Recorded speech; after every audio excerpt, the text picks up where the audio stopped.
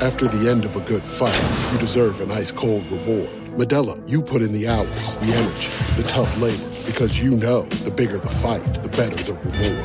Modelo, the mark of the fighter. Drink responsibly. Beer imported by Crown Imports, Chicago, Illinois. At Consumer Cellular, you get the same exact coverage as the largest carriers, but for up to half the cost. Same thing, up to half the cost. Up to half the cost for the same thing. 50% the money for 100% the same thing. I hope I'm making myself clear.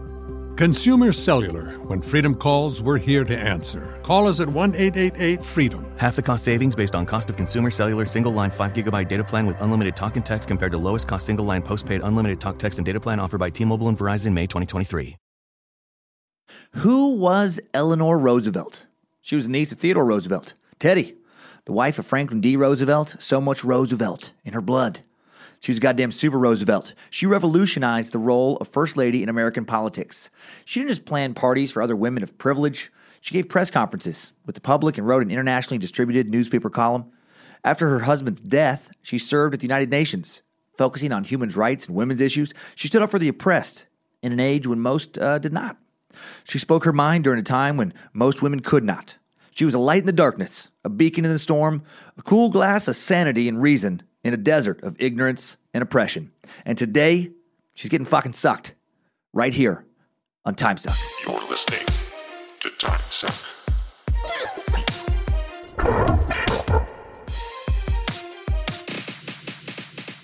Happy Monday, Cult of the Curious. I'm Dan Cummins, a.k.a. the Prophet of Nimrod, the Suckmaster, the Sultan of Suck, the Tamer of Bojangles, and his beautiful and talented friends. This is Time Suck. Huge thanks to Madison, Wisconsin Time Suckers who came out this past week.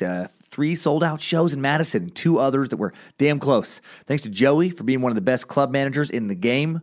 All the shows were fun, but over half of the Saturday First Show crowd, man, clearly were Time Suckers, and that show was electric. One of my favorite shows in recent memory. More of that, please, you guys. Gotta love it when you guys come out, man. Wearing the T-shirts pumps me up. Hearing the Hail Nimrods when I hit stage. Oh my God, it's so funny, so ridiculous, so fun. Gives me pumping more energy into the suck. I got 2 hours of sleep Saturday night, and I didn't give a fuck because I got this episode ready. Right, you make the sacrifice worth it. I really like how the new material is coming together for the stand-up show. Very Time Suck-esque. Thanks for letting me try it out with you guys. Closing out the year, this year at the Comedy Works in Denver, Colorado, December 28th through New Year's Eve next week. Hope to see you there. I've heard that club is a blast.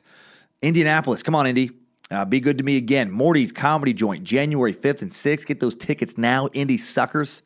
Providence, Rhode Island, the Comedy Connection, January 19th and 20th. Chicopee, Massachusetts, Cabot Comedy Club, January 21st. Philadelphia, Philly. I'm going to be at the Punchline, January 25th through the 27th. That club, I've heard it's very, very good. I love the Punchline in San Francisco. I hear this place is equally fun. Chicago, one of my favorite clubs in the nation, Zanies in Rosemont, January 31st through February 3rd. New York City, Gotham Comedy Club. Man, I haven't been there for years. I taped an episode of Live at Gotham many years ago. My first Comedy Central taping was at that club. I hope this night is just as magical on February 11th. 2 live podcasts now in the books for 2018. Small Town Murder Swapcast in Detroit. There we go. Now I can talk. February 16th, 2018, Magic Bag. Live Swapcast podcast. Tickets are on sale. 2 shows now in one night. Stand Up at 7, Swapcast at 10. Sisyphus Brewing. Come on, you guys. Get your tickets on sale. Minneapolis, March 3rd. Only $10 tickets for a live Time Suck podcast. And then stand-up shows on March 2nd and 3rd. And if you follow me on Instagram, at Time Suck Podcast, man, when those tickets go on sale, I'll try and post everything there first. Sorry, a lot of these things I just don't have any control over. You know, you bug them, and you cross your fingers, and you wait. Check the tour date section on the website, either dancummins.tv, timesuckpodcast.com for more info on all this. Ticket links in the episode description for all the shows I mentioned that have ticket links available. More announcements about merch, the app, other stuff at the end of the show. Right now, let's get into Time Suck 66. Eleanor motherfucking Roosevelt.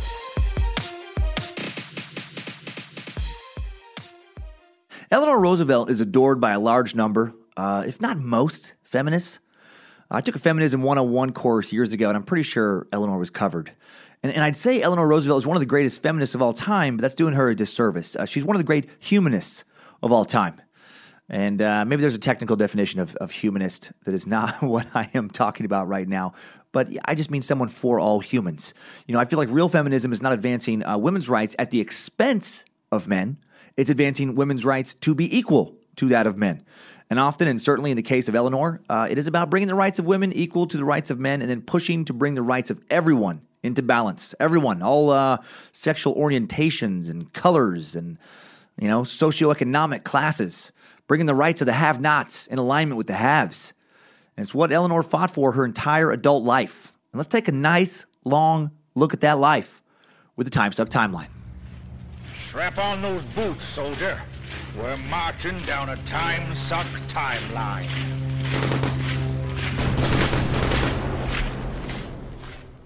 October 11th, 1884. Anna Eleanor motherfucking Roosevelt. Born in Manhattan, New York. She was the first child born to Elliot Bullock Roosevelt, brother of Time Suck 53, Teddy motherfucking Roosevelt. That's how she got that extra middle name of hers, from Teddy, the one that I made up for both of them. And her mom was Anna Rebecca Hall, wealthy socialite. Eleanor was born into money and privilege, her family being part of the wealthy East Coast elite, that platinum privileged class the rest of the country began to refer to as the swells. I love it. The swells. Just, life sure would be grand if I was swell. I could be the big cheese, a real live wire, the real McCoy, yes please. I could be the cat's pajamas, and I could live so well if only I could be a swell. Chase the gals with the grandest gams. Only time will tell if I will be a swell. There actually was a real song, a song with a melody that's not painful and torturous to listen to. It stays in key. Follows basic musical theory components. That was later made about the swells. Little ditty sang by Judy Garland and Fred Astaire. We're a couple of swells. We stop at the best hotels, but we prefer the country far away from the city smells. Oh, I don't know why that really cracks me up. It's a silly little musical, little ditty, little ditty dandy. Okay, so her mom was a Manhattan socialite. Yeah, one of the swells. Noted for her physical beauty and vanity. A woman born into multi-generational wealth. A woman, old money. And apparently she was also an asshole. More on that in a bit. Her father was also part of a wealthy family, very wealthy family. Eleanor came from the same line of Roosevelts as Teddy Roosevelt. He was one of the Oyster Bay Roosevelts. Right, that side's rise to wealth via banking, namely the Chemical Bank, now known as Chase J.P. Morgan. And Chemical Bank was a bank with headquarters in New York City from 1824 till 1996. And at the end of 1995, Chemical was the third largest bank in the United States with about $182.9 billion in assets. That's a lot. That's quite a bit of assets. More than 39,000 employees around the world for more than that old kind of Teddy Roosevelt money. List in Time Suck 53. Aside from being rich, Elliot also a raging alcoholic. More on that in a bit as well. And like his wife, he was known for being quite the looker. Handsome man from a wealthy family. What a catch. What a swell dandy. What a swell. Not really. Dude comes across like a pathetic, emotionally unstable, lazy deadbeat. However, Eleanor adored her father. And when he was around and when he was sober, he seemed like a good dad who reciprocated that love. Unfortunately, he just wasn't around and he wasn't sober very often. He was known to be charismatic, made his presence felt when he walked into a room. Didn't seem to ever hold a real job or need one. Yeah, you can probably be a little more charismatic when you never have to worry about getting up for work. Eleanor, when asked what her father did, would describe him as a sportsman. Not a professional athlete, a sportsman. That's a rich guy title. Guy who has, a lot of time for big game hunts, and for tennis, for polo club matches, because, he never has to work. Elliot's father left him a lot of money when he died, and he was able to afford doing stuff like, traveling to and climbing the Himalayas, bouncing around Asia for a while, then coming back and regaling other socialites with his tales of adventure. He played lots of polo with the Meadowbrook Club on Long Island. Finally, he got a job working for New York's leading real estate establishment, the Ludlow firm, where he wasn't terribly successful because he didn't earn anything. Family connections, basically just gave him a new place to drink, chat with other rich people. Instead of a bar or a polo club, it happened to be called an office now. He didn't stay there long. Took a job later at his uncle's investment firm. Didn't show up much around that place. Traveled extensively through Europe. After he got the job, drank a lot more. Ellie was essentially like that movie character of just a rich aristocrat that no one has any real respect for. His brother Teddy is out there using his family connections and wealth for good, And he's wasting his life on booze and decadent travel, which is what Lucifina tells me I should do if I ever fall into money. She says I should get drunk on beaches, eat the finest meals, and never give back to society. Hail, Lucifina. Be gone, Lucifina. Don't do that, ever. That sounds terrible. Hail Nimrod. Eleanor preferred to be called by her middle name, probably because her mom's name was Anna, and she wasn't a huge mom fan. She partly wasn't a huge mom fan because her mom called her Granny. Mom called her Granny. That was her nickname for her daughter as a young child, and it wasn't like a cute nickname like, I know you love your grandma, you hang out with her so much, so we're going to call you Granny. No, she called her Granny because she felt like she looked like an old woman. Like she looked plain looking and just wasn't pretty. What a fucking asshole. I cannot imagine teasing one of my kids about their physical appearance, about their looks, And I could have easily been doing that for years because both my kids, like both Kyler and Monroe, very unattractive, like very ugly. Seriously ugly. Painful to look at, really. But I don't go around calling them trolls and goblins, even though they look more like those creatures than actual human beings, because that's not cool, you guys. All right? I never make fun of their horrible, horrible looks, not even at dinner, when I have to continually gaze up and, look away or stare through them instead of fixating on their nasty, ugly monster faces in order to keep from losing my appetite. It makes my skin crawl just to think about the way my kids look, but I don't say anything to them.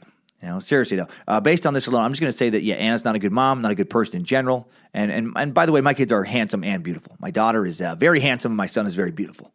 And now both are going to punch me when they hear this episode.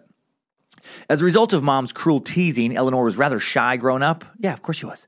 Her mom's cruelty influenced her personality, giving her more empathy for the world than she would have likely otherwise had. Since mom made it clear that relying on her looks in life was just not an option, she learned she could earn love and affection by doing things for others and by being useful. This strong aspect of her personality stayed with her until the end of her life. Funny how if mom would have just thought she was beautiful, she probably never would have grown up into the amazing, empathetic, civic-minded person that we know her as. Her life would have just been it wouldn't have been nearly as memorable or impactful had she been born with a slightly different look.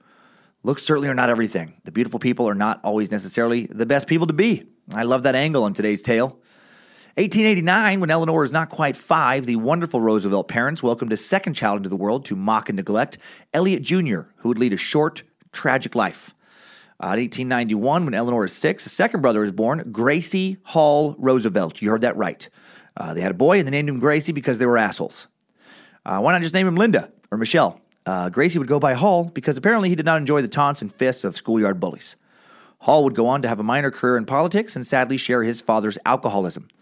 I didn't have any stats to back this up, but I feel like your chance of becoming an alcoholic increases when you're a boy and your parents name you Gracie. 1891, big year for the Roosevelts. They also welcomed their third son into the world. Well, at least Elliot did. It's awkward. He had been having an affair with Katie Mann, a family servant, and the affair resulted in a half-brother, Elliot Roosevelt Mann. And it was understandably less than overjoyed about this. There was a payoff, and Katie went away. Well, due to Elliot's womanizing, in addition to the baby with one mistress, he also had a prolonged affair in Europe with another woman, Florence Bagley Sherman, an expatriate living in Paris with her 2 children, and probably, I'm guessing, numerous other little, cavorts here and there, little humping here, little humping there. Due to this and due to his alcoholism and more frequent emotional outbursts, he was essentially banished from the family. They didn't divorce, didn't necessarily even separate, really, but he begins to live separately. When the family returns from a trip to Europe in 1891, Elliot does not join them. Theodore weighed in on all this. Gotta love me some Teddy motherfucking Roosevelt. Man was a pistol, spoke his mind. Him and Eleanor clearly shared the same blood. He was beyond disappointed in his brother. He was disgusted hearing about his brother's womanizing and drunkenness. He called Elliot a maniac mentally as well as morally. Called him that publicly. He also referred to Elliot as a flagrant man-swine. That's some old-time swearing there. My brother is a flagrant man-swine. He is not fit to hold the title of Roosevelt. He's a flagrant man-swine. He's a swashbuckler. I guess I'd be a pirate. But 1892, not a good year for the Roosevelt swells. Very unswell year for certain. Eleanor's mother, Anna, dies of diphtheria on December 7th, 1892. Diphtheria is a bacterial infection with symptoms that begin between 2 to 5 days after exposure, usually starting off mildly, sore throat and fever. It can develop to grow a gray or white patch in the throat that can block the airway, creating a barking cough. The neck swells due to enlarged lymph nodes. There's also a form that can involve the skin, eyes, and genitals. Oh, man. Genital diphtheria. That sounds like the worst kind of diphtheria, right? When your balls get a cough, when your balls get a sore throat. I'm sure that's not how it works. Complications can include myocarditis, Jesus Christ, inflammation of nerves, kidney problems, bleeding problems due to low levels of platelets.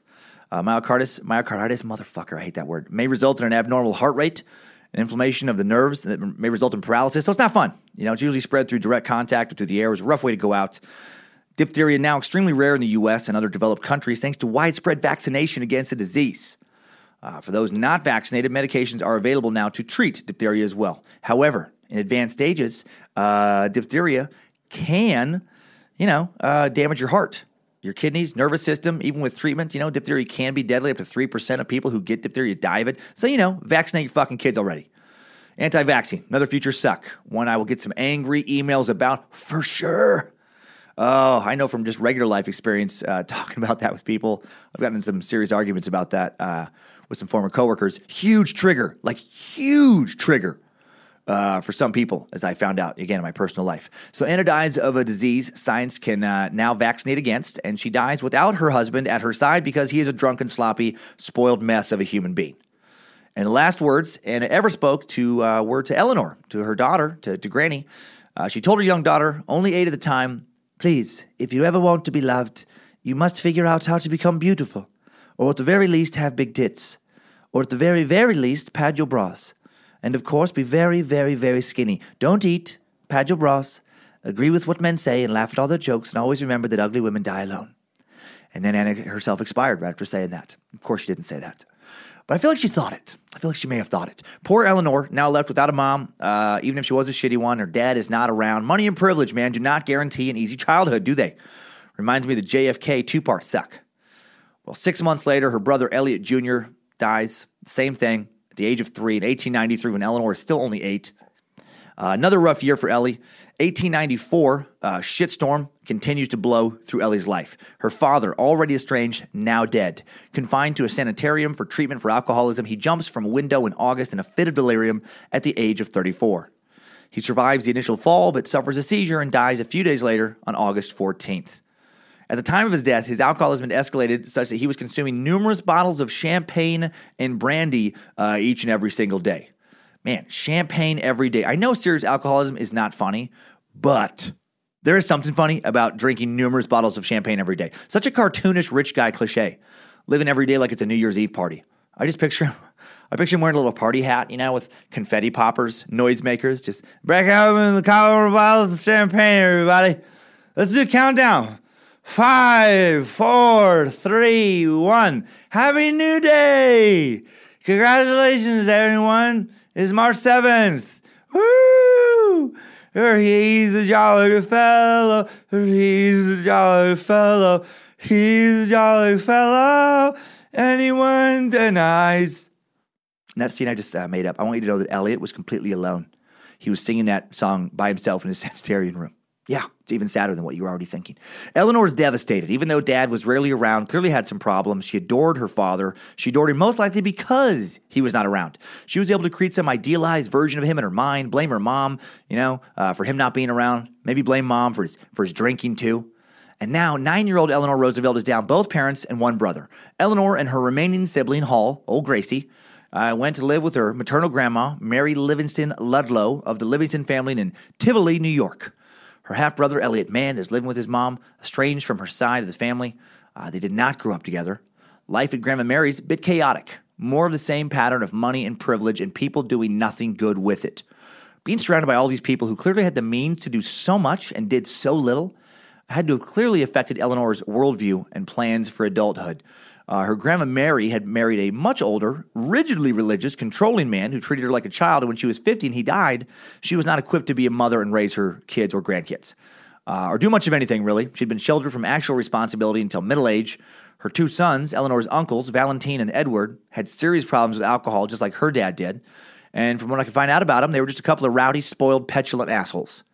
Anna had helped her mom with a family budget, and when she died, Mary was just lost. One cousin recalled her home was, quote, a very unpleasant place. And it took its toll on Eleanor. She seemed beaten. as though life was more than she could bear. Her home was a secluded, semi-barricaded place with shades pulled tightly against the light. Doors, between rooms closed, visitors tightly screened. Yes, again, sound like out of a weird movie about, reclusive rich people. Eleanor would later reflect upon her grandma. Her willingness to be subservient to her children isolated her, and it might have been far better for her boys at least had she insisted on bringing more discipline into their lives simply by having a life of her own. Man, I get that. You see those parents sometimes who just live vicariously through their kids, and then just like become so worried about their kids not being friends with them that they just can't discipline their kids. It's always so fucking pathetic. Eleanor understood Hull's sadness, used it as a catalyst for her own happiness. My grandmother's life had a considerable effect on me, for even when I was young, I determined, she wrote in this I remember, that I would never be dependent upon my children by allowing all my interests to center in them. Living with her grandma, she did not seem to overcome her mother's fixation on physical beauty, writing at 14, "No matter how plain a woman may be, if truth and loyalty are stamped upon her face, all will be attracted to her." I get that, man. Truth and loyalty, way more important than fading looks. In 1899, at the age of 15, she was sent to Allenswood Academy outside of London in Wimbledon. It was a finishing school for young women, basically, teaching them how to be a lady, to enter into society, high society. Finished, their education and also taught them manners and etiquette. I wish we had a little more of that now, to be honest. Man, people are such fucking dirtbags in public so much of the time. In her later autobiography, she noted how she felt so free for the first time in her life. She loved learning. She was a time sucker, although she probably would have found my humor quite distasteful and unnecessary. Guessing she would not be a big fan of the Chikatilo, cameos. She became the headmistress, Marie Savoustra's favorite student. Eleanor learned fluent French. She was loved by her peers. She visited with her aunt, Anna Bamey Roosevelt, often, who had encouraged her to go to Allenswood in the first place. She kept in touch with Sylvestre until the headmistress died in 1905, and she wished to stay at Allenswood as long as possible, but she was summoned back to the States by her grandma, Mary, in 1902, to make her social debut, much to her dismay. Rich people problems, man. Oh, man. Can't stay at a prestigious private school, not making any money, living in Europe. Got to come home and find a man. She's 17, without a single man interested in her. She's practically an old maid already. Does she want to die alone? She'd later remember this time as being terrible. She didn't really know anyone in her little debutante circuit anymore. She was a fish out of rich water in New York. First world problems. At least you didn't have to, find a fucking job and pay your way through life. But I haven't walked in her shoes, so maybe I shouldn't judge. And she didn't love her life, so I really shouldn't judge. This is also about the same time she started, to involve herself in her charity work for the first time, giving of herself to the general public, and is the legacy she become most known for. So sorry about the job crack. Turns out, she was doing some cool stuff. She became active with the New York Junior League shortly after its founding, teaching dancing and calisthenics in the East Side slums of New York. The New York Junior League, still around today, was founded just a year before in 1901. Mary Harriman, a student at Barnard College, was so moved by the poverty in New York City, she decided to do something about it. She rallied her friends to join the cause, and soon they were visiting the Lower East Side settlements, teaching and mentoring the immigrant families who were living there. And now Eleanor is helping her as well. She was immediately criticized by some relatives for engaging in public activity, not common for a young woman. He says, "How dare you help those poor people, Eleanor? Why, if they wanted better lives, they would have been born into wealthy families, like we were. It's all about one's choices. I wanted a life of beach home vacations, European trips, lobster, and champagne. So I was born into wealth and privilege. I willed it. They chose to be born into squalor and filth. They must want it. You must let them be." Work like this at the time, yeah, just not the norm for the swells. Mucking about with the poor and the disenfranchised. God, somebody could see them. Crazy that her noble decision to help others drew criticism. Well, that summer, she met her father's fifth cousin, Franklin Delano Roosevelt, on a train to Tivoli, New York, and they immediately did it. Oh, so hard. They had sex 8 times before he even knew her name. They had sex 3 times before he even knew she was a woman. And they had sex once before he even knew she was a human being. Hail, Lucifina! Begone. Now, they had nice old-timey courting. The two began a secret correspondence and romance and became engaged on November 22nd, 1903. Just, who's granny now, Mama? Who's granny now? Eleanor's future mother-in-law, Sarah Ann Delano, apparently opposed the union, made FDR promise that the engagement would not be officially announced for a year. Eleanor just couldn't win with maternal figures, man. Sarah tried to give her son a year to change his mind. That's got to be so shitty. To have your future mother-in-law that opposed to you, and to have your future husband agree to delay the announcement, that had to have stung too. Luckily for him, I guess, Eleanor was used to being beaten down by her own mom. Franklin finally stood up for Eleanor and wrote his mother, "I know what pain I must have caused you. I know my own mind, and have known it for a long time, and I know that I could never think otherwise," adding, "Now stop being such a selfish, controlling bitch." And then he immediately threw that draft of the letter away and rewrote the last part. Sarah even sent baby boy FDR, the young man who 5 years later would invest $5,000 into finding that Oak Island treasure, as you learned last week. She even sent FDR on a Caribbean cruise in 1904, hoping to kill their romance. FDR was determined. He loved Eleanor, and the two were married on March 17th, 1905. Again, what a bitch. Franklin, my dear boy, I have a surprise for you. I've bought you a trip to the Caribbean. You can explore shipwrecks and drink on tropical paradise beaches and maybe even find some time for romance. Thank you, Mother. I can't wait to tell Eleanor. She'll be delighted. Eleanor's not invited. I bought a ticket for you and you alone. There'll be lots of single women on the boat. I want you to explore your options. I want you to get your dick wet. What? That was too much. He goes on the trip, but as I said, they stay together. They get married. Eleanor's uncle, President Teddy Roosevelt, gives Eleanor away at the wedding. Man, Jesus, the prestige of this family. Who's giving you away? My uncle. And what does your uncle do? He's the leader of the free world. Teddy's presents put their wedding on the front page of the New York Times and other newspapers, and he said of their wedding, "It's a good thing to keep the name in the family." Okay. Kind of cool, I guess. Also kind of creepy. A bit incestuous, really, right? Just keep it in the family. That's what I always say. When looking for a good woman, look no further than down the hallway of your own home. Start with siblings, and if they're taken, look to cousins next. Don't muddy the water. Keep the bloodlines pure. Unlike other women, at least you have a good idea where your sisters and cousins have been. All right, I know I'm being a little ridiculous, but man, a fifth cousin's not nearly the same as sister. Still, just a weird thing to say. Weird mentality. They spent the summer of 1905 on a 3-month honeymoon tour of Europe. 3 months in Europe. And then FDR's mommy gave them one of the family homes. The big house in Hyde Park, New York. It's a museum today. It's a National Historic Site. The house FDR was born in. 20,000-foot mansion on 265 acres. You just have it when you get back from staying in the finest hotels in Europe for an entire summer. Holy shit, this level of wealth is always mind-blowing to me. The kind where, can you imagine that? When you travel, you don't even have to think about money. Think about that. There's literally no hotel too expensive for you to stay at. You don't consider price when you look at a menu. Can you imagine that? You don't consider the expense of the restaurant. You go wherever you feel like going. You don't budget for activities, outings. You do whatever, you want to do that you have time to fit into your plans, and you have a lot of time because you can essentially, basically hang out over there practically as long as you want. Jesus, FDR's side of the Roosevelts, like Eleanor's, also made their money in banking years and years and years before. I traced back the Roosevelt wealth that includes FDR's branches in that Suck on Teddy, if you want to check that out. All this awesomeness came, however, with a nasty string attached. FDR's mom would also be living at the family home in Hyde Park Mansion. Her quarters are connected to the newlyweds by a sliding door. How terrible would that be? To be living with your mother-in-law immediately after your honeymoon. No, thank you. No, thank you. I don't know. I honestly don't know if that'd be worth being rich. And I get along great with my mother-in-law, but I would never want her a sliding glass door away. I would never want any mother-in-law a sliding glass door away. And especially think about from Eleanor's point of view, she's doing that with a mother-in-law who does not like her. How the fuck do you accept that, I don't know. I guess him being super rich didn't hurt. And, I don't know. And Eleanor, she did clearly love him. But yeah, sounds terrible, though. Sarah sounds like the mother-in-law from hell. Poor Eleanor. Shitty mom, checked out grandma, super shitty mother-in-law. Sarah Ann Delano just did not like Eleanor. She also didn't trust Eleanor to be in charge of her son's family. She ran both households, especially when her 6 grandkids were born. That's right, 6 grandkids. Apparently, mom being right around the corner did not stop old FDR and Ellie from knocking it out, just crushing it every time mom steps away. Maybe. Well, I kind of address that later.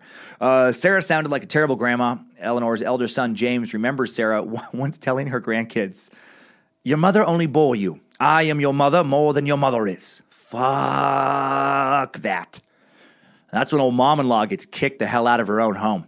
Actually, that wasn't an option. I think she gave it to him, but she still had all the money kind of control of it. And actually, to be fair, while Eleanor was an amazing woman, she was not the best mom. So maybe that was a good call, that call on Sarah's part. She admitted as much, Eleanor would, saying later, "It did not come naturally to me to understand little children or to enjoy them." Right? She didn't even enjoy them. She also admitted late in life that she didn't enjoy making them, saying that having sex with FDR was, quote, an ordeal. But they had kids nonetheless. They had Anna Eleanor Roosevelt, born in 1906, who would live until 1975. James Roosevelt II, born in 1907, who would live until 1991. Franklin Roosevelt, born in 1909, who would also die, sadly, in 1909 at the age of 8 months. He was never a healthy baby. He was sickly the entire time, battling jaundice, the flu early on, had an enlarged heart and heart murmur, and he passed away early. That had to have been hell to deal with, Jesus. The couple then had Elliott Roosevelt, born in 1909, who would live until 1990. And then they took a few years off of baby making, and then they had 2 more kids. Franklin Delano Roosevelt Jr., born in 1914, died in 1988. And then John Aspinwall Roosevelt II, born in 1916, he would die in 1981. And then I'm guessing Eleanor was like, enough, Jesus. You need to put on one of those new condom thingies, or are you keeping your thingy out of me? That's a direct quote. Of course it's not. Actually, we're going to learn more soon about why Eleanor, might not have wanted to keep having kids, might not have wanted to do it anymore. Maybe 5 kids is finally enough. Maybe Eleanor just didn't love sex, at least not with FDR. Maybe FDR focused his sexual energy elsewhere. That's at least part of the problem. He may have focused his sexual energy elsewhere because his wife was not interested in having sex with him. I'm not cavalier about infidelity, but if your partner is sexually repulsed by you, I get cheating. I do. I do think it seems fair in that context. If you join in a relationship where you agree to be someone's sole sexual outlet for life, it is highly unreasonable to then cut them off forever and expect them to remain faithful. Anywho, 1918, FDR got caught having an affair with her own secretary, Lucy Mercer. Man, he's having an affair with his wife's secretary in September 1918 when Eleanor, unpacking for her husband, who had just returned from England with the flu, discovered a bundle of incriminating letters. 5 years prior, 1913, on the advice of Anna Roosevelt Cowles, a family elder known as Auntie Bai, Eleanor Roosevelt had hired Lucy Mercer, 7 years younger, to be her social secretary. FDR was newly installed as the Assistant Secretary of the Navy. She was in the early stage of pregnancy and overwhelmed with the demands of Washington society. Attractive and personable, Lucy quickly proved herself so useful and efficient that she became practically a member of the family. Well, yeah, I guess she did in a different way than Eleanor expected. Eleanor offered FDR divorce, but Sarah, old mommy dearest, actually stepped in and said that if he left his wife, she would cut him off without a cent. So weird, man, that this guy who was going to become one of the most powerful people in the world, while he was president, would still be beholden to mommy's purse strings. So weird, that kind of multi-generational wealth, the control that sometimes comes along with it, where the kids don't really become adults in some way. But so she's going to cut him off. So, did not see that coming. Not sure if Eleanor had just grown on her or if she just knew that FDR's political career was over if he left the mother of his 5 children for his wife's assistant. I'm guessing it was that. Anna was but she was no dummy. FDR was an ambitious young politician currently serving as Assistant Secretary of the Navy, the second highest rank, in the Navy for an official. He'd been a New York State Senator prior to his appointment, but he had ambitions to go much further. Obviously, as we know, he became president. And Mom knew he would never achieve political glory, with a scandalous divorce on his record, especially at that time. Lewis Howe, Franklin's trusted advisor, also reaffirmed that a divorce would mean the end of his political career. So Franklin agreed to stay in the marriage under 2 conditions set down by Eleanor. He had to break off his affair with Lucy Mercer immediately and for good, and he could never again, ever share his wife's bed. Ugh. Oh, man, that's weird. According to the author Joseph Persico's book, Franklin and Lucy, President Roosevelt, Mrs. Ruth Rutherford, and the other remarkable women in his life. Franklin observed the second part of the agreement. He stayed out of his wife's bed. How long he kept the first part has been a matter of some scholarly debate, and people are guessing not very long. Some believe that Lucy attended Roosevelt's first inauguration in March 1933, hiding in the back of a limousine he had sent for her. The White House logs do show that someone named Mrs. Paul Johnson, believed to be a pseudonym for Lucy Rutherford, as she was then, having married Winthrop Rutherford. Winthrop. What a classic rich white person's name. Hello, Winthrop. Hello, Solomon. I don't know what the other name would be. Wealthy widower. Visited in August 1941, again in November, and it had been known for some time that after Winthrop's death in 1944, Lucy began seeing Franklin regularly, and that she and not his wife was with him when he died in Warm Springs, Georgia in April 1945. Man, the interesting and complicated lives powerful people so often live, right? Well, historical author Persico, by the way, is a pretty reputable source of info. He wrote about the CIA, Nuremberg, the Civil War, World War I, and he was the primary speechwriter for the governor of New York and Vice President Nelson A. Rockefeller. And so the romantic chapter of the long marriage between FDR and Eleanor comes to a close. It became a partnership based primarily on political goals, much like what I strongly assume Bill and Hillary Clinton's marriage to have been for many, many years now. I wonder how many years it's been since those two have had sex. I'd put my money around somewhere like 20, 30 years since they've been intimate in a physical way. Not that it's any of my fucking business. Pure speculation, but it's the vibe I get. After their new agreement, Eleanor became active in public life and threw her focus into social work rather than to being a dutiful wife, the role she'd been attempting to play for the last decade. And while no longer romantic, Eleanor did still hold a close and influential relationship with FDR. She wouldn't cross a line that would jeopardize his career and his strategies and agendas, and she'd encourage him to take a harder stand on many things rather than tabling subjects he found politically difficult. Without Eleanor, there's a chance FDR wouldn't have taken a stance on civil rights. In June of 1941, Roosevelt would issue Executive Order 8802, which created the Fair Employment Practice Committee, the FEPC. It was the most important federal move in support of the rights of African Americans between Reconstruction and the Civil Rights Act of 1964. The president's order stated that the federal government would not hire any person based on their race, color, creed, or national origin. The FEPC enforced the order to ban discriminatory hiring within the federal government and in corporations and received federal contracts. Millions of African-American men and women achieved better jobs and better pay as a result.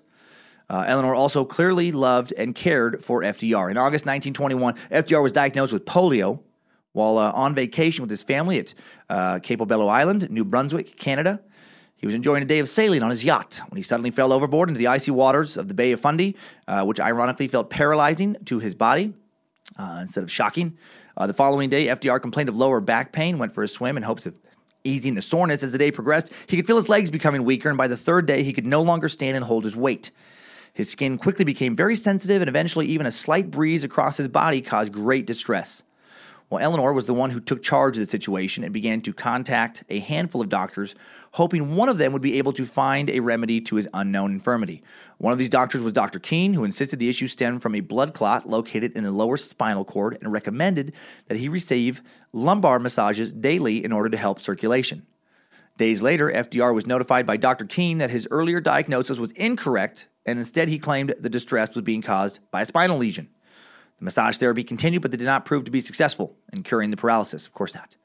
On August 25th, 1921, another physician, Dr. Robert Lovett, diagnosed FDR with infantile paralysis. That is polio. Polio is a virus that destroys nerve cells in the spinal cord. And before a vaccine was developed, in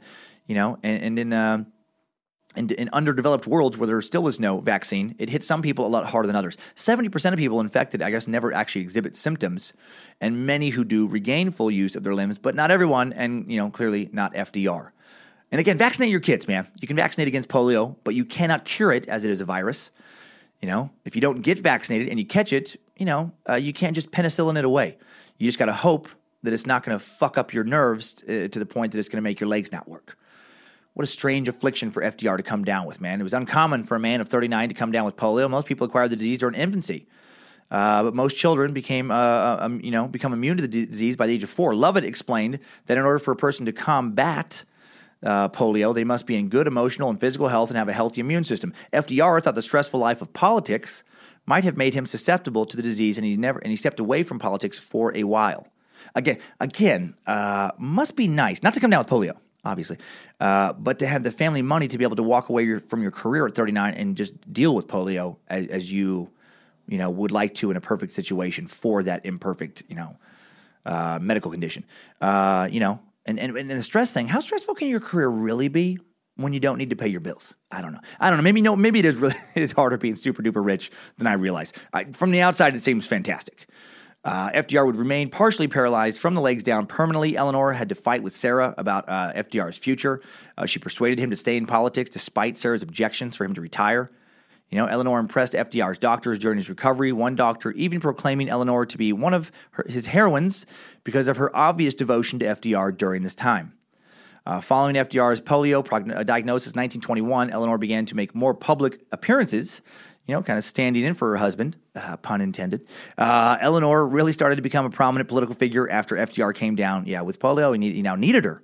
He had to rely on her like never before, man. She was coached by FDR advisor Lewis Howe, and she ended up becoming a great orator, political power. She worked with the Women's Trade Union League to raise funds to support their goals of a 48-hour work week, minimum wage, abolishing child labor. She became an influential leader in the Democratic Party in New York, networked for her husband Franklin. She made friends with women of the party, to strengthen FDR's standing with the New York Democrats while he worked on just recovering physically.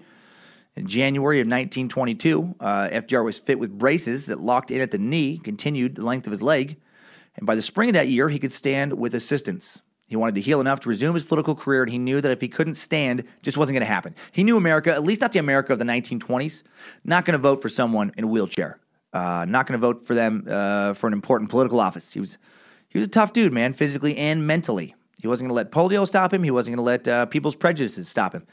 Eleanor may have been even tougher than him.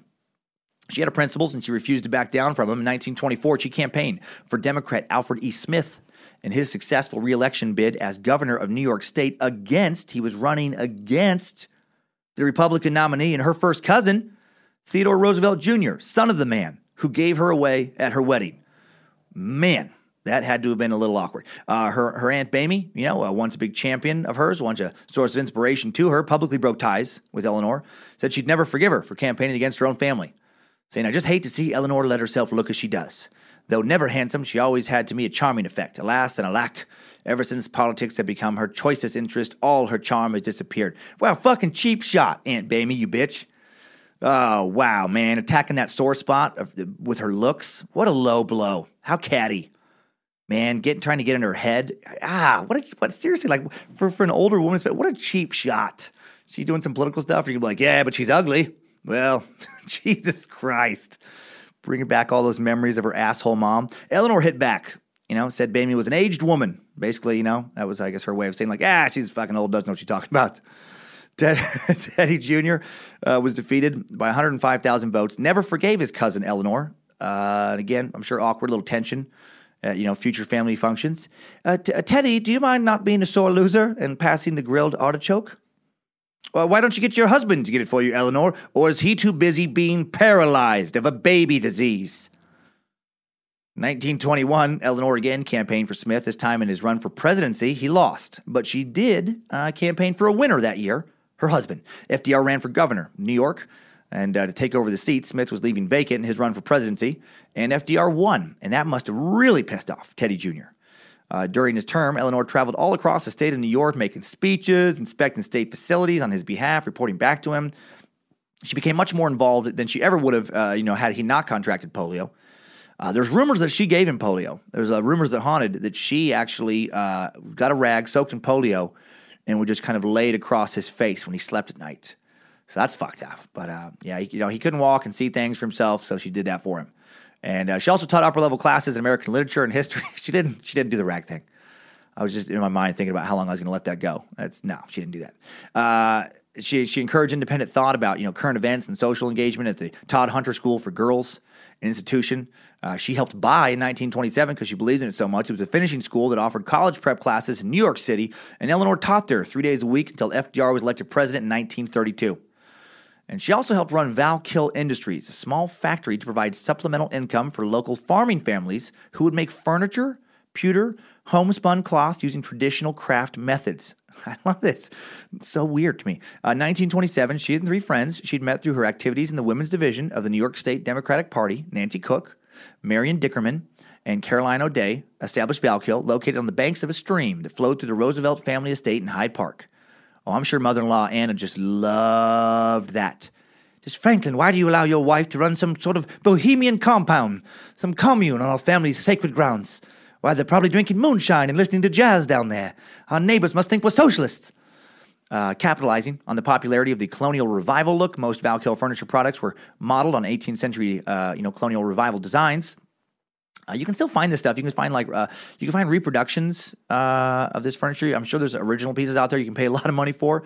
And Valkill Industries is actually back, making Like it's been kind of reincarnated, making new furniture, in the same style.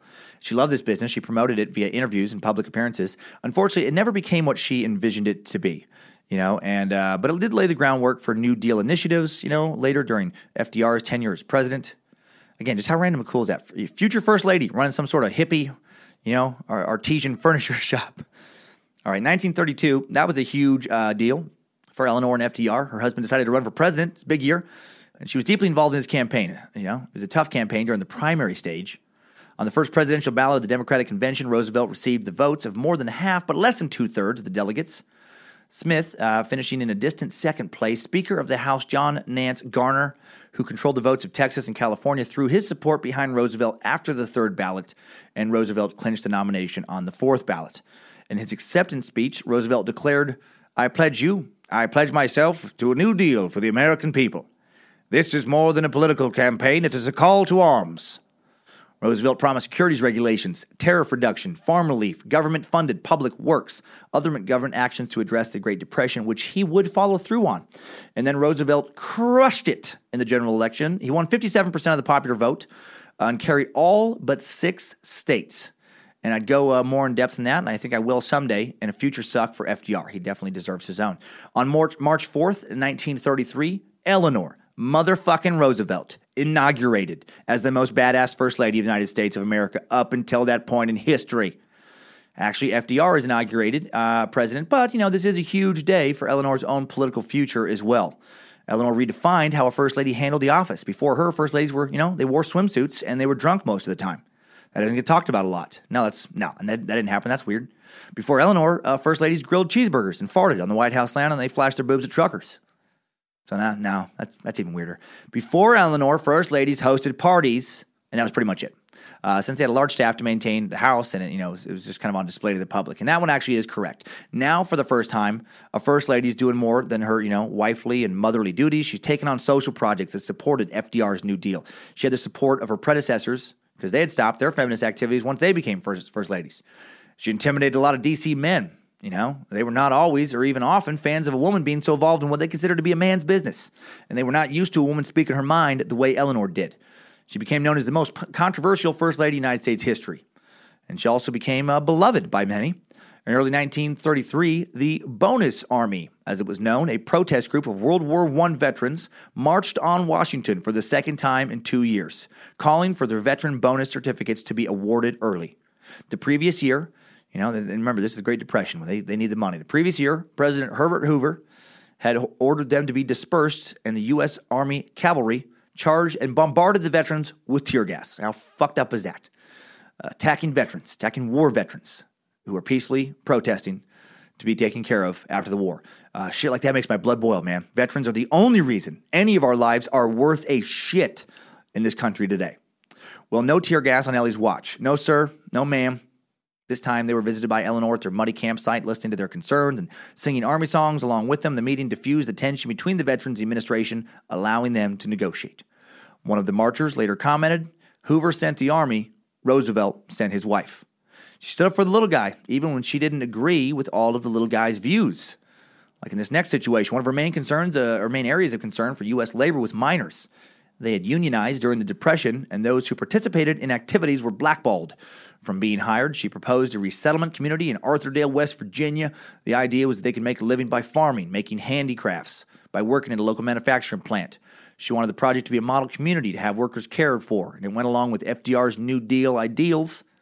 And so he was all for it. Well, initially, it didn't work at all. They tried, using prefabricated houses, but in 1934, when that didn't work, they tried it again, now with every modern convenience. By every modern convenience, I mean indoor plumbing and central steam heating. Getting some heat. Oh, how's that? Man, we take that shit for granted now. Indoor plumbing and heat. Can you imagine living without either one of those? Ugh. Families occupied the homes in June with 30-year loans. Eleanor wanted a racially mixed community. This is the part where she disagreed with people. She wanted a racially mixed community, but the miners insisted on it being a white Christian community. They even voted on it. They excluded black and Jewish miners from living there. People are so goddamn ignorant sometimes, right? The fucking balls on these people. Hell yes, I want to live in a government-subsidized modern home with heat and indoor plumbing. I sure would like to have a helping hand. However, I'll keep my dirty, starving kids living in the squalor of a cold cabin and dirty outhouse if it means I don't have to live around the Jews and the Negroes. Unfucking believable. If it were me, I would have been tempted to let them just suffer after voting that down, right? You want to be ignorant, right? We're trying to help you. You know, you need money. You're starving. We're offering to help, and you're like, I'll accept your help, but only on a couple conditions. That the Jews and the Negroes don't have to live around me. Man, go fuck yourselves. Just fucking starve then.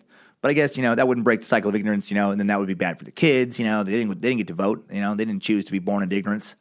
I don't know. Eleanor was a much better person than I am, and she was smarter. She wanted to help them anyway. The racism of this event did motivate Eleanor to take a stand on racial equality. Despite her disappointment in their backwards racial views, she didn't give up on helping this project. She raised money for the community for years, even spent her own money on the project. Both sides of the aisle didn't really like the project. Conservatives called it a socialist and a communist plot.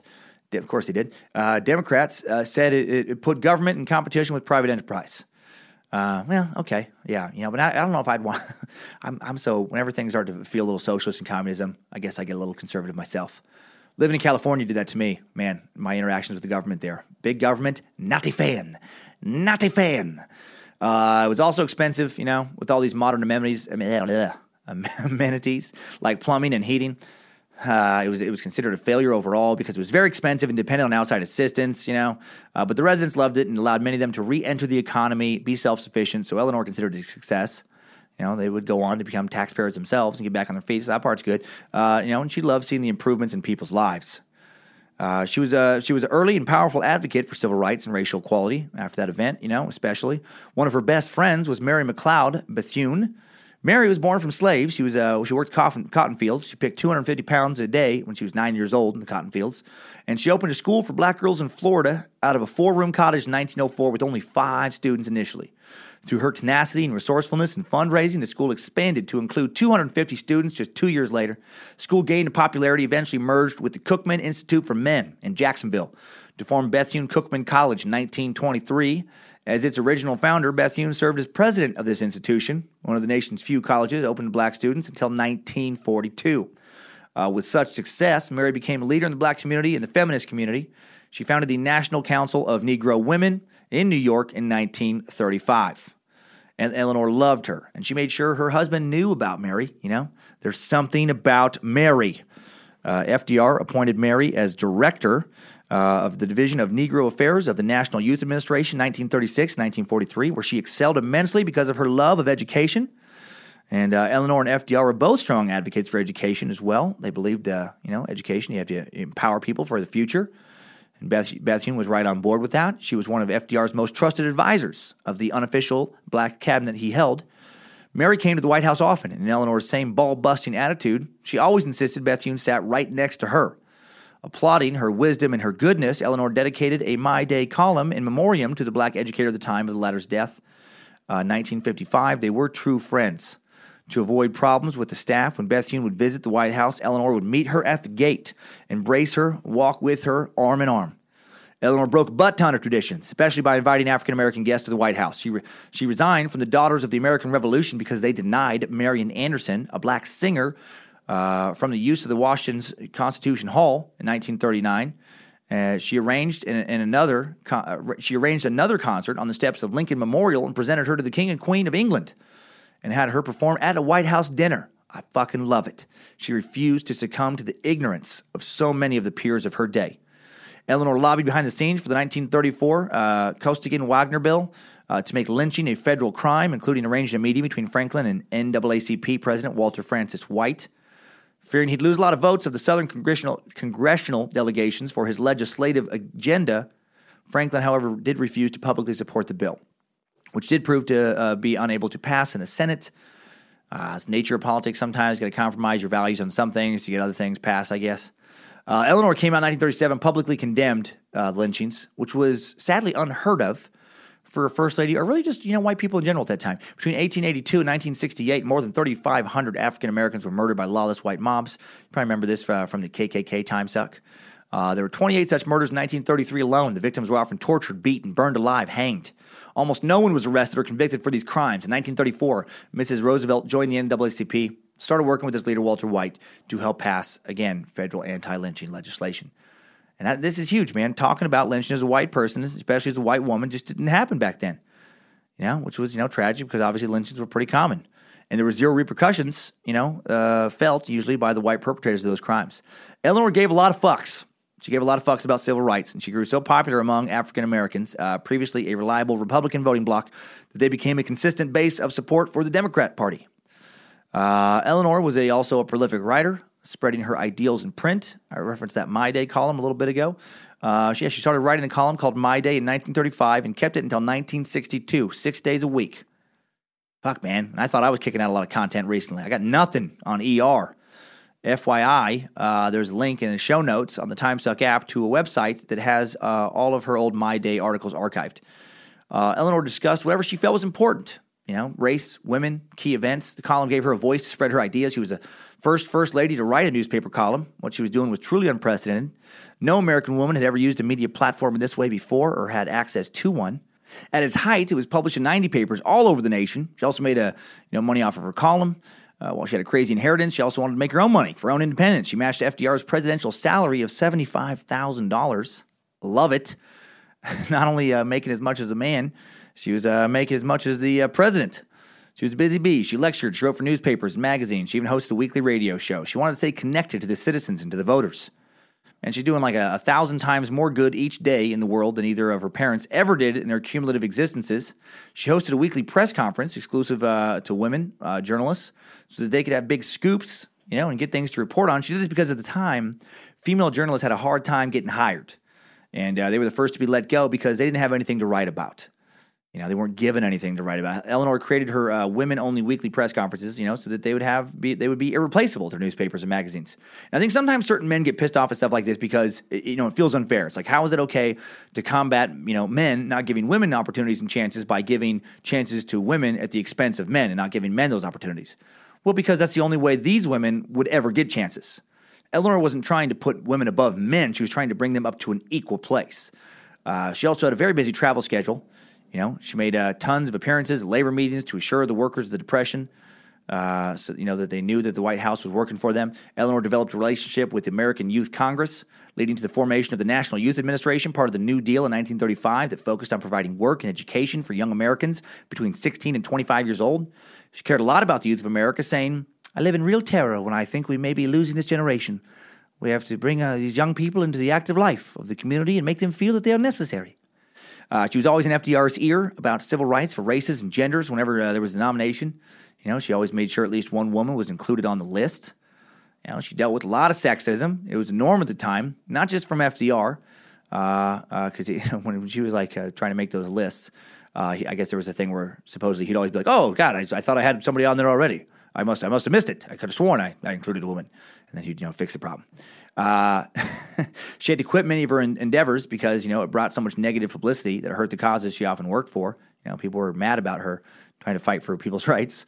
Many people not fans of the First Lady, having so much influence over the president. Luckily, more people didn't have a problem with it. He did win 4 fucking elections.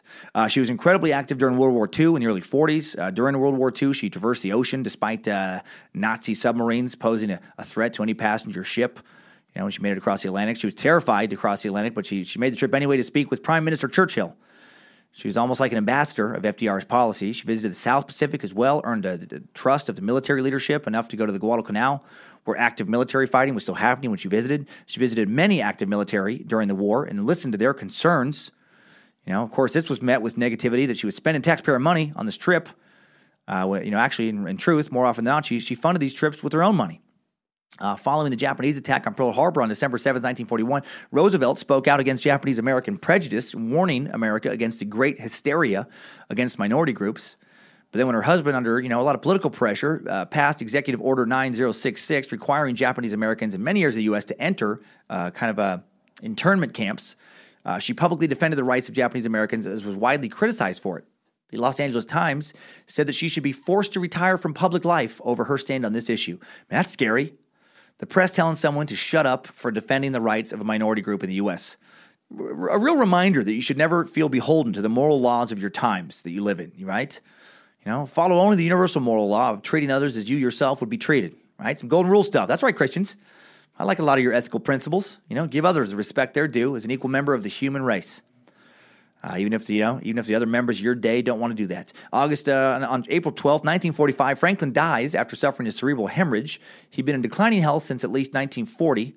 In addition to the polio, he'd been a chain smoker his entire adult life. He had high blood pressure and congestive heart failure. And doctors had been continually removing small metal objects, such as little pewter figurines, like the kind you use for like battle recreations, like little scale models things, from his rectum for years. It's estimated that between 4 and 5 pounds of metal was removed from FDR's rectal cavity over the last decade of his life. It's so weird. No one knows how it got in there. There's been no official report ever. The White House has never released any kind of, some classified documents relating to that. So on March 29th, 1945, Roosevelt, he'd went away to the little White House at Warm Springs, Georgia, his personal retreat, to rest before his anticipated appearance at the founding conference of the United Nations. And then on the afternoon of April 12th, Roosevelt said, "I have a terrific pain in the back of my head." He then slumped forward in his chair, unconscious, and was carried into his bedroom. The president's attending cardiologist, Dr. Howard Brune, diagnosed the medical emergency as a massive cerebral hemorrhage. At 3:35 p.m. that day, Roosevelt died. His mistress, Lucy Mercer Rutherford, was with him when he died. Eleanor and FDR's first child, Anna, she had apparently put together his, final meeting with Lucy. Fairly unconventional family dynamics. Either Anna or Lucy apparently hid one of the figurines that fell out, when he passed, fell out of his bottom. And please tell me a few of you believe me about the FDR getting little metal guys stuck up his ass, pounds of them. That'd make me happier than the old chicken of the sea lie, the old sea chickens lie I pulled off, in the Bermuda Triangle episode. No, he had no metal in his butt. While Eleanor did love FDR in her way, she also felt relieved when he died. She finally had a life that didn't revolve around someone else's agenda. Her kids were grown, her youngest was almost 30, and she could essentially do as she wished. She had money, name recognition, political influence. Yeah, and she just, could do what she wanted. Her kids were a bunch of hot messes, not entirely unsuccessful. Some would go on to have minor political careers themselves, but they would lead tumultuous lives. 2 of her kids would end up getting married 5 times each. Fuck, man. 4 divorces. I've been through 1 divorce, and I can't imagine going through 3 more. If for any reason I found myself single again, which I hope I don't, I hope I just remain alone. There's so much good TV, right? So many more causes to work on. Alone is okay, but 4 divorces. So much pain in the ass.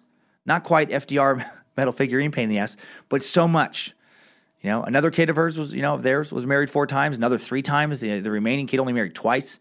Part of this turmoil has to be blamed on Eleanor. She was an amazing woman, not an amazing mom.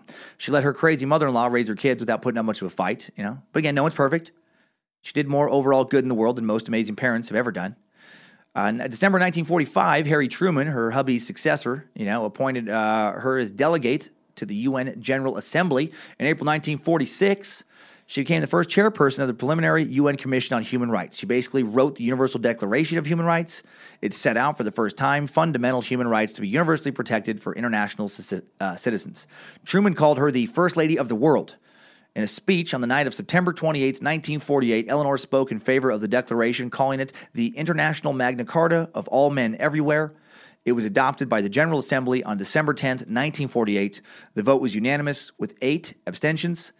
6 Soviet countries, South Africa and Saudi Arabia, they abstained. 48 nations agreed to it. The Soviet countries abstained mostly because of Article 13, which provided the right of citizens to leave their countries, which luckily for us kept people like serial killer Andrei Chikatilo in Rostov. What's the big deal? I want to come to America and sightsee. I want to see Statue of Liberty and wrestle Lady Freedom until coming. I want to see White House. Sex wrestle, capitalists on loan. I want to eat steak, wear star-stripe sweatpants, choke a soft shame cock at Lincoln Memorial, maybe live in America, maybe open a gymnasium, teach pelvic thrust wrestling moves to capitalist youth. I bother no one. Eleanor also served at the first United States as the first United States representative to the United Nations Commission on Human Rights, stayed at that position until 1953. Even after stepping down as chair of the commission in 1951, the UN posthumously awarded her one of its first human rights prizes in 1968 in recognition of her work. She campaigned against JFK in the primaries for the Democratic ticket, but ultimately he asked when he won for her blessing, and she gave it to him. Right? She had some clout, man. She had some clout, even JFK. JFK wanted her approval. 1949, she was made an honorary member of the historically black organization Alpha Kappa Alpha. April 1960, she's diagnosed with aplastic anemia soon after being struck by a car in New York City. 1961, President Kennedy's Undersecretary of Labor, Esther Peterson, proposed a new presidential commission on the status of women. Kennedy appointed Roosevelt to chair of that commission with Peterson as director. Tough lady, man. She's getting this position when she's 76 years old, just recently being hit by a car. She's still working in politics. This would be Roosevelt's last public position. However, she died just before the commission issued its report. It concluded that female equality was best achieved by recognition of gender differences and needs and not by an equal rights amendment. 1962, she was given steroids, and she started a fucking bodybuilding career, and she put up 465 on the bench, 580 on the squat, and she put up 700 fucking pounds on the deadlift, all right? She's a goddamn beast. No, they put her steroids because she was sick. She had car crash injuries. But the steroids activated a dormant case of tuberculosis in her bone marrow. She died of the resulting cardiac failure at her Manhattan home at 555 East 74th Street on the Upper East Side, November 7th, 1962, at the age of 78, and ascended directly into Nimrod's eternal and glorious sack of everlasting life, where she now consults Bojangles on how to best implement Nimrod's will to the Suck faithful. And sometimes he listens, but not always, because no one, other than Nimrod, gets to tell Bojangles what to do. Not even Eleanor motherfucking Roosevelt. Eleanor lived at Campobello, just outside of Lubec, Maine, in Canada, towards the end of her life. A lot of Canadian listeners. Thank you guys for listening. That's been growing up there. The first place she felt was hers. She's finally not overrun by her mother-in-law. Her funeral was attended by 3 presidents, former and present. Her funeral was at Hyde Park. She was buried in the garden next to FDR. At services, Adlai Stevenson said, "What other single human being has touched and transformed the existence of so many?" Adding, "She would rather light a candle than curse the darkness, and her glow has warmed the world." And that, mother suckers, takes us out of this Time Suck timeline. Good job, soldier. You've made it back. Barely.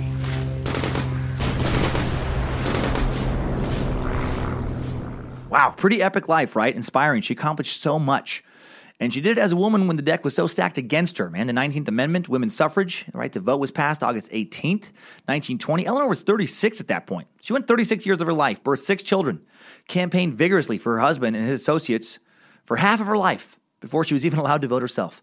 Man, she was way ahead of her time in being a white woman that cared about the rights of minorities. She was born just 20 years after the Civil War. Many people were still alive that had been born into slavery.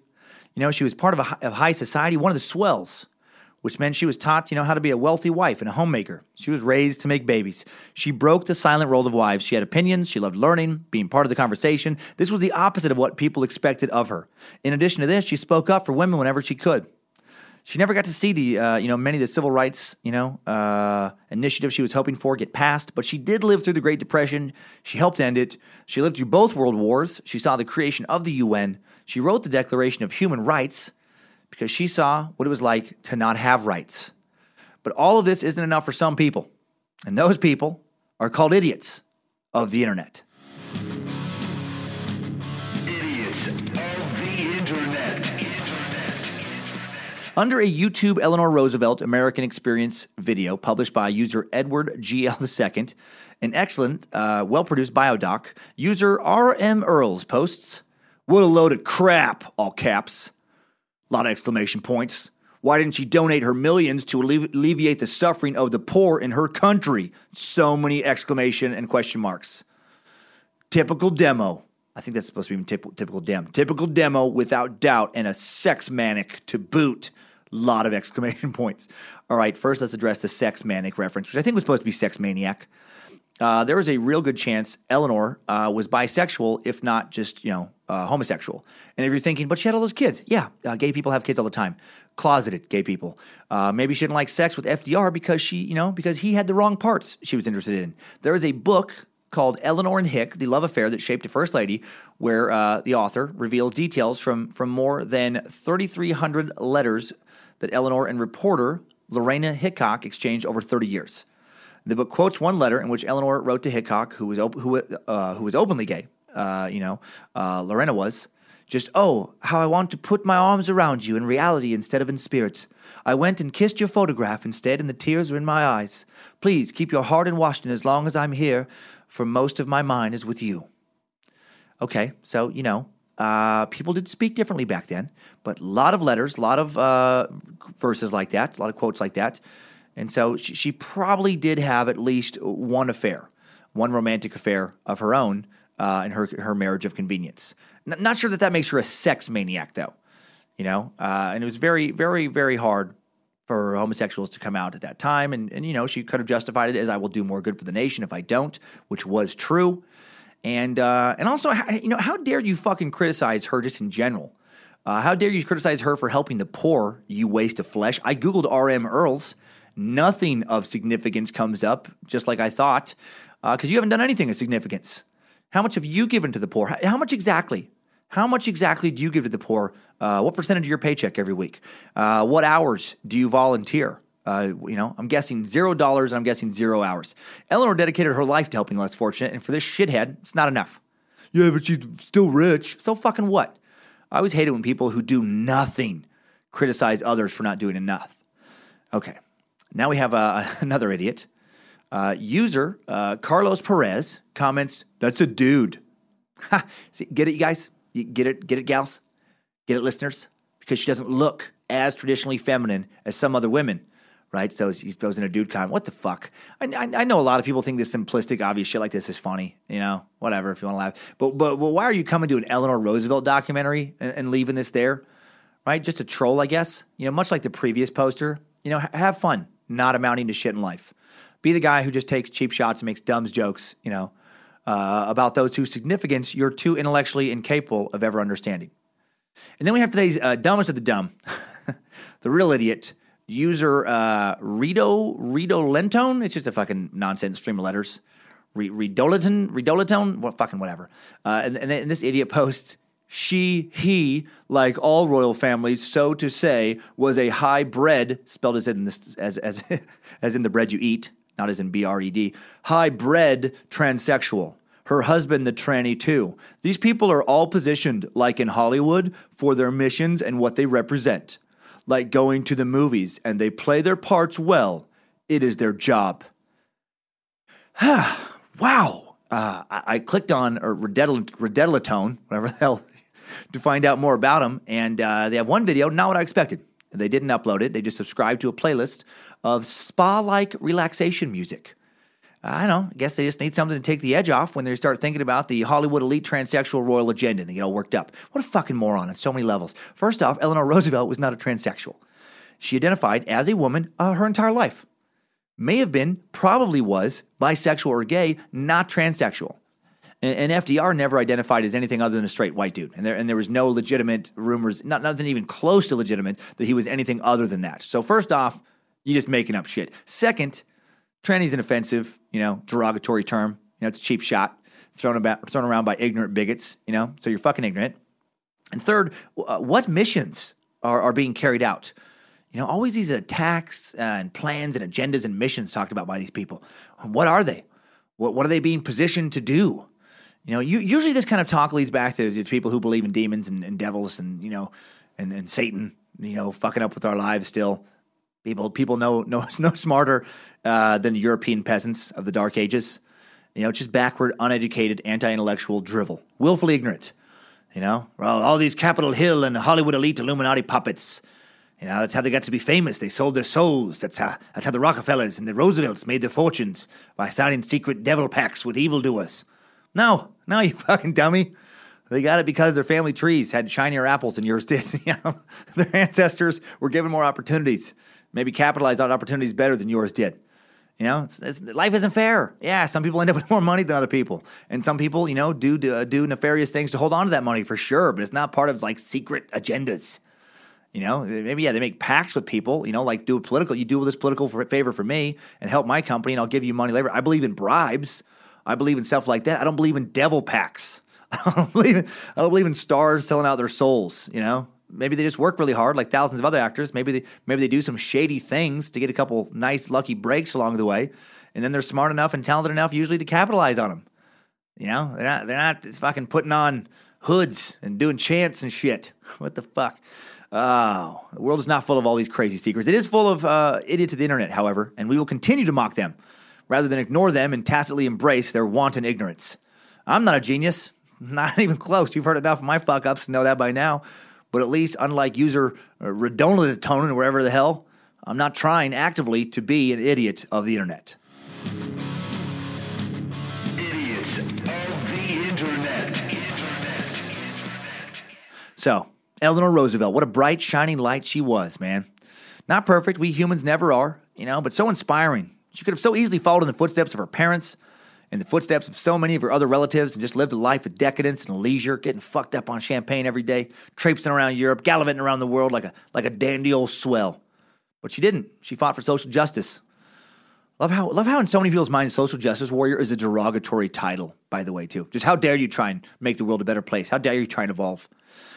She fought for women's rights. She fought for the rights of minorities and the poor. She fought for veterans. She seemed consistently, really, when it came to public policy and politics, to do what was right, regardless of what the people thought about her. Man, for a kid who was taunted for being unattractive, she sure turned out to be a truly beautiful soul. And let's take another look back at this beautiful soul with some top 5 takeaways. Time Suck Top 5 Takeaways. Number 1, Eleanor Roosevelt lost both her parents, neither who were very good at parenting early in life, and was surrounded by people more than happy to do as little as humanly possible to help others through the family's money and connections. And she decided to do arguably more for others than any other woman of her lifetime. Number 2, FDR and Eleanor remained married until death did them apart, but both may have very well had lifelong affairs. Heroes can be just as complicated as the rest of us. Number 3, Eleanor redefined what it means to be a first lady, not content to be essentially a dinner party hostess and party planner. She communicated more with the general public and left a greater political legacy as a first lady than many actual presidents have done, in my opinion. Number 4, Eleanor was tormented by the mother-in-law from hell for all but the last 4 years of her marriage. Note to all moms, cut the fucking cord. Let your kids be autonomous adults. And if you do happen to live in the same house as them, let them run their own family. You already had your crack at that. If you blew it the first time around, well, tough shit. And number 5, new info. New info for today is some of my favorite Eleanor Roosevelt quotes. Here is the first. Do what you feel in your heart to be right, for you'll be criticized anyway. You'll be damned if you do and damned if you don't. How true is that, man? I know that firsthand. Doesn't matter what stance you take on issues. It's going to fucking piss someone off. So you better take the one you truly believe in. How about this one? Courage is more exhilarating than fear. In the long run, it is easier. We do not have to become heroes overnight, just a step at a time, meeting each thing that comes up, seeing it is not as dreadful as it appeared, discovering we have the strength to stare it down. I love that one. Man, yeah, courage doesn't have to be some, just giant, immediate act. It can just be trying to, make yourself a little better, like we time suckers do, week to week. Here's a great one about religion and nationalism. The important thing is neither your nationality nor the religion you professed, but how your faith translated itself in your life. Acts, not words, man. I love that. Deeds, not talk. And this last one reminds me of my favorite quote of all time. She says, "My greatest fear has always been that I would be afraid physically or mentally or morally, and allow myself to be influenced by fear instead of by my honest convictions." That reminds me of that great lyric from that Rage Against the Machine song, Viet Now. Just fear is your only God. That is my favorite quote ever. Just fear is your only God. Fear is your only God. Yeah, I can sing other people's music shittily. You don't always get McDonalded. Sometimes you get a little De La Roca-ded. Time Suck Top 5 Takeaways. Episode 66, second to last show of 2017. Done and done.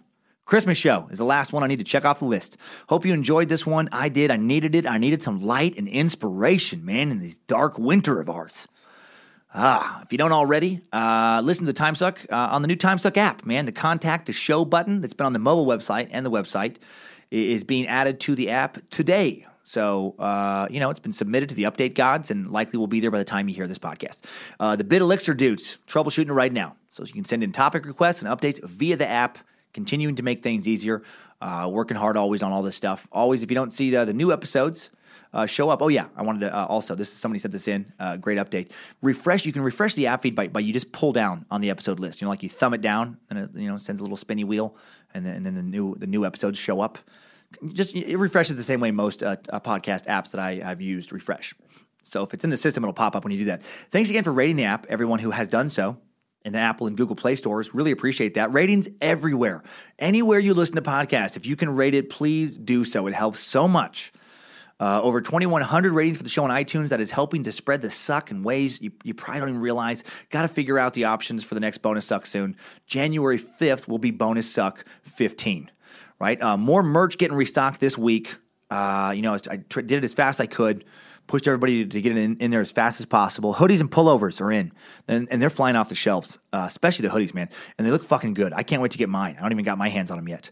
So get that 400% Cult of the Curious Arctic Foxtail hoodie. I know sometimes, again, I say Arctic. It's supposed to be Arctic.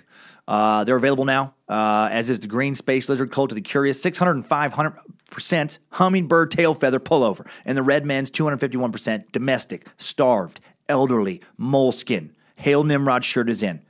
Hoping that the men's and women's Cult of the Curious shirts will hit the store very early this week. I think they're all printed. I'm pretty sure they are now, and I think they're just heading over to my merch store down there in Orlando, Florida, and the women's Red Hail Nimrod tees are in that process. Also, I heard Danger Brain had the colors dialed in now, and I like that they want it perfect. So Hail Nimrod, and all the other shirts, the first 4 shirts, also heading to my merch store today. That is the last info, the most recent info I had. So hopefully everything in every size will be in stock and available for purchase sometime this week, hopefully earlier than later, maybe even as early as Tuesday. Recorded this one in the Suck Dungeon today, man, in the Suck House. Just didn't use all the new equipment because my audio engineer is not here and I don't know how. So we have it set up, but I don't know how to do it yet. So hopefully next Monday's episode, the Christmas Suck, will be the first time using all the brand new toys. I will say, man, it's so much easier to record here than any other place I've recorded. Still don't have all the Time Suck episodes up on YouTube. Problem is just, again, Wi-Fi upload speed, motherfucker. I have business class Wi-Fi now, and it just still takes an hour or more to upload each one of those fuckers. But cranking away. Marching ever forward. Special thanks to Time Suckers Anna M., my sister Donna Hale, everyone else who suggested this topic, including Bojangles' very own research intern, Maddie Teeter. The first one. Others are definitely have helped. Research shows she's the first one going to get college credit this coming semester. And she killed it, man. She killed it. We went back and forth a lot. She's just getting better and better research. I appreciate it so much. And her research this week really saved my ass during such a fucking busy week. Jesus Christ. 2 episodes, so much travel, driving through snowstorms, doing a ton of shows. Oh, man, like this past Saturday, I did 2 stand-up shows and an autism benefit before that. My God. By the way, I got to do an autism, Time Suck. I am not joking. Pretty sure I'm on the spectrum. Like, very, very pretty sure. Every time I look at those things, I'm like, fuck, I got that. I get that. I make noises. I understand that. I focus on things. I fixate on things. I have some weird social issues. Thanks to Sydney Shives for killing it on social media. Harmony Valikamp for all her kick-ass positive energy help on social media as well. Thanks to Jesse Dobner for crushing it again with editing. Thanks to all of you who wrote in this past week. Every email appreciated. This Monday, Time Suck 67, a Christmas Day Suck. I had a hard time with deciding what to do, and I kept changing my mind. We're going to dive into Einstein. Old Albert Einstein. I believe he will be our first Jewish subject, long overdue. And I want to do it because almost I know about this guy is that he's a genius, but I don't know why. Obviously, I've heard about him. I know what the picture of him that is on a bunch of posters looks like, but I don't know what equals MC squared means. I don't remember that, but I know it's related to him. I'm pretty sure he was bad at math in school when he was young or something about being bad in school. And then he got better, I want to find out, and we're going to. Sorry, you murder lovers, I just can't do a murder suck on Christmas. It doesn't feel right to me. So let's get smart. Let's get inspired. Let's get Einsteined, and then, to kick off the new year, I promise, we'll get plenty of darkness in. And now it is time for some Time Sucker updates. Updates? Get your Time Sucker updates. First update, a little shout out to Time Sucker John Porter. His wife, Amber Porter, wrote in telling me what a huge fan of the show that he is. Thank you, John. And I appreciate both of you. Appreciate all you Time Suckers. Hail Nimrod. You keep on sucking. You keep on trucking and sucking and fucking, if that's what you want. Next update comes in from Michigan sucker Timothy Wamhoff, I think, who says, Dear King Cummins Magnificent, you mentioned in Grand Rapids a possible lifetime suck in February. What is happening with that, and what would the dates be? Might catch you in Detroit for the Swapcast as well. Fuck yeah. Also, Hercules, damn it, not a biblical figure, even though he's obviously buried in a shaft on Oak Island. Samson would be the biblical strongman. Keep on sucking. Okay, so regarding the Grand Rapids suck, I apparently jumped the gun. I get so excited. I get so excited when I hear like things, and I shouldn't have said that I was going to do it. I was going to pair it with the Detroit show. I thought that's what were going to happen, and I should have spoken with my agent first. I don't always understand the business as well as I think I do. It is going to happen, a live time suck in Grand Rapids. I will make sure of that, and it is going to happen this next year. I just don't have the date yet, and there's always more to work out with that stuff than I realize. So I apologize for saying when I thought that would be. I should keep things quiet. I'm the worst secret keeper. I'm the worst surprise keeper. I get so excited. I get like a little kid, and I just want to tell everybody, and then I realize that I've jumped the gun. Trying to figure out dates for that. Yeah, trying to figure out dates. Also trying to figure out dates for Madison, Wisconsin for a live time suck there. I really want to do one there now. And I do have a one in Spokane coming up. I'll announce that date. It'll be months out, like 6 months out. But getting it together, thinking in my brain, in my brain muscle, about how I'm going to present the information going forward and, build basically a new show and try and make it very entertaining. And yeah, and regarding Hercules, God damn it, I fucked up. Yes, I fucked up. Yes, of course, Samson is the biblical strongman. And I knew that, right? He's tied, what is he, chained to the pillars and he fucking pushes them down and all that stuff. I know I've read that story several times. I got my old time strongmen confused, so I'm sorry. I will stomp the skulls of several Cocker Spaniel puppies to please Nimrod for my transgression, appease him. Another message from the Oak Island Suck from James Pitt. He says, thank you for your input on reality shows during the Oak Island Time Suck. As law enforcement officers, we often talk about the reality shows about guns and how embarrassing it is to watch like The Family from American Guns. For one, the daughter is dressed like Daisy Duke, overdosed on silicone, and borderline flirts with her brother. You know what? And I know I worked on other shows where it's like they purposely will always cast like a hot girl. Like so intentional, or if there's someone basically related, they're like in real life. I don't know this show, but I've worked on other shows where they're like, I worked on this show called Porter Ridge, and this guy's working at a junkyard, and we had this character, this girl who was just super hot, and in real life she didn't have really shit to do with the place. They made her like a prominent figure and acted like she was there around all the time as an excuse for eye candy. That stuff for sure happens. So you're right. Okay, back to your email. Then we noticed in one episode where they do a slow motion shot of a bullet from a .30 caliber rifle hitting a bottle of champagne. While the bottle shattered, we noticed that the bullet bounced off of the bottle, not even breaking the paper label attached. Instant fury at the lie. Then on the other show, Sons of Guns, the father-daughter, and I don't watch that one either, the father-daughter owners weren't even allowed to sell guns in their shop because an ATF raid discovered multiple weapons missing. The employees on that show were the actual owners, but Discovery had a contract and they all had to play a part. Oh yeah, and the dad was a fucking incestuous child molester. What? Okay, so I haven't researched that. So I'm saying that, but if you'll have to look into that yourselves. This is from James. I don't know about that, but that's crazy if that's true. Had to vent to you because it sounds like you get it. Yeah, unfortunately I do on the reality stuff. Hail Nimrod and all praise to you, cleric of Janglism. May you show us the path to our own third leg. Oh, thank you, James. Much respect for you and your fellow officers, man. Without police officers, without the men and women of the law, we devolve into anarchy. Whenever people just talk shit about the police in general, it fucking makes me mad. I think, yeah, of course, yeah, some officers are dicks, some have done bad things. So has people from every fucking profession, right? Stop generalizing. Most are good people keeping your ass safe. You hate cops? You wish they weren't around? Think about that. Next time someone breaks into your goddamn home, tries carjacking your wife's SUV, don't call the police, man. You don't want them around? You just deal with that shit yourself. Finally, one last one from sucker Julie Bennett regarding Pizzagate.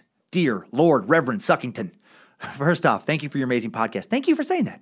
My boyfriend and I finally found a podcast that we both love, and we are dedicated members of the Cult of the Curious. We can't wait to be space lizards. Second, to start off, I want to say I completely agree with you about Pizzagate. This is not a message to tell you how wrong you are. It's a classic idiot to the internet conspiracy. However, a child sex ring associated with the government is not, unfortunately, basically like, just theoretical. I would suggest that you look into the Franklin Credit Union scandal if you have not already. It is very sad and very hard to read about. But there are many victims who have come out about it and it's been swept under the rug very well due to the fact that those victims have been made to look insane. Just something I figured you would appreciate looking into. Keep up the amazing work. Keep defending your loyal subjects from Lucifina and keep on sucking, Julie.